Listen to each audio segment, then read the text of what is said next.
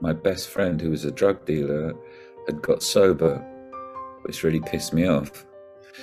But then when I realised how he'd changed and what he'd got, that's where my rock bottom came, because I saw something in him that ideally wanted to have but couldn't have. And it took me a good year or so to find out where my knees were. Yeah. And then once I was on my knees, then the only way was to come back up. It was a really difficult journey, was travelling to my parents. They live a couple of miles away and they're in their 80s. And I'd made the decision that I was going to go public, but I had to go and tell them that this coach that had been invited into our home, in fact ended up living with us, had abused me both sexually and physically for 4 years, and I knew it was going to shatter them. So if you kind of look back at the last year of COVID, it's been an incredibly unequal experience. So, what we've seen is that people came into the pandemic really struggling, and it's the people who were struggling most who got hit hardest by the health and the economic impacts. So it's that kind of thing. We've all been in the same storm, but we haven't been in the same boat. Some of us were in yachts, which have, nice beds and everything, and some of us were on little rafts, and the seas got pretty stormy. Legitimate criticisms of the way that the media works in this country. So they had a vested interest in bringing him down. Obviously the very wealthy, big businesses, lots of people in the city of London, there were lots of very powerful groups, I think, that realised after 2017, we need to get more serious about taking this guy down. And, ultimately that is what happened. There was a relentless media campaign over the... Hi everyone, it's me, Dear. You might know me from Benefit Street, Celebrity Big Brother, or you might just recognise the gob, the dulcet tones. So tune in to the I get this wrong, God podcast. The Godcast. The Godcast with me and Father Alex very, very soon. Take care. Meghan is accusing everybody of behaving very badly, whereas the sources in the palace are saying, actually, that's not true. Everyone did their best. She thinks she wasn't made welcome in Britain. I think she was, hugely so. It got to a point where I just couldn't take it anymore. And I knew that if I was to continue to be a Christian, and there was nowhere else for me to go, I am Christian, I had to move. And you can move in the Catholic Church, but it's a bit of a tightrope. Even I know clergy, wonderful men, gay, in relationships, beautiful Christian men, they have to lie, and they'll poke the bear a bit on the issue, but they know if they ever said, of course I believe that the loving commitment of two people of the same gender is loved and blessed by God, and we should marry people. If they ever said that, they'd be out. I want to make someone happy. I don't like being surrounded by negative people, because negative people pull me down.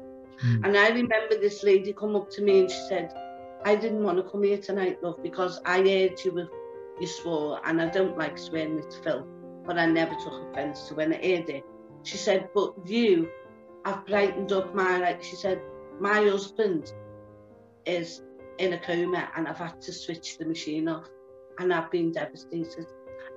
What was there anything that you found reassuring about being in prison, or actually useful, or was it a case of, what I'm going to get out of this, I'm going to get out of it myself, and nobody's actually going to give it to me?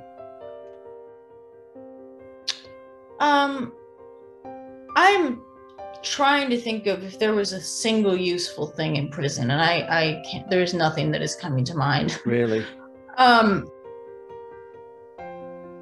Hi, catch me, Samantha Giles, talking to Father Alex on the Godcast, and I will be talking about God, spirituality, Wicca, and my new book that's coming out in October. I know this might sound a bit weird, but did you find a place of comfort with anxiety, where you kind of just, this is how it's going to be, and you kind of created a world for yourself, or was it really a horror story? Well, that type of question, Alex, infers to me that you know what you're talking about. That you went to prison because you wrote about it, but did that experience make you seek forgiveness yourself? Was that an important part of that part of your life? I think the biggest thing it did was show me how lucky I was, how privileged I was, what a remarkable life I'd had. And was that a difficult time for you then when that all kind of fell apart? Yeah, it was really difficult. I had no money because Brother Beyond just didn't. We had a big debt with the record company, so even though we sold 500,000 albums, we didn't really pay it back. So yeah, when it was over, I had nothing. Not anymore. I left at a very inopportune moment. We were number 2 in charts in the States, and I bowed out. And part of the reason was I didn't like how we were being promoted. I felt we were being limited by being perceived as a kind of a smash hits band in the UK. We weren't really perceived that way in the rest of the world. And we did have, as you said, Alex, we had success all around the world pretty much simultaneously. So, and do you think this is as much a failure for the Labour Party as it is for the Conservative Party? I mean, I think, I mean, I have to be honest, I think the Liberal Dems, they've kind of just been there in the background, and few people know what they stand for, but somehow they've come through it, and Labour's vote is no stronger, it appears. What's your thoughts on that? Yeah, it's quite amazing, actually. It shows how poorly Labour are performing for them not to grab this when people are so sick and tired of the Conservatives. People might be sick and tired of Conservatives, but not tired enough to vote for Labour.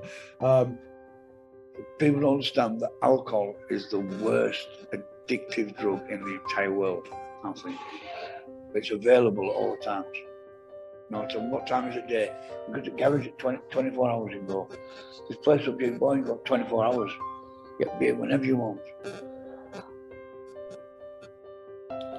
So you get up. Yeah. You go to loo. Yeah. Do you eat breakfast? No. What do you do? And have a can. Can of what? 9%. 9%.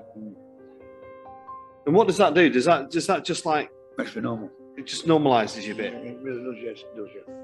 So you're not drunk at that point. You're No, you're normalised. I get drunk. I don't get drunk.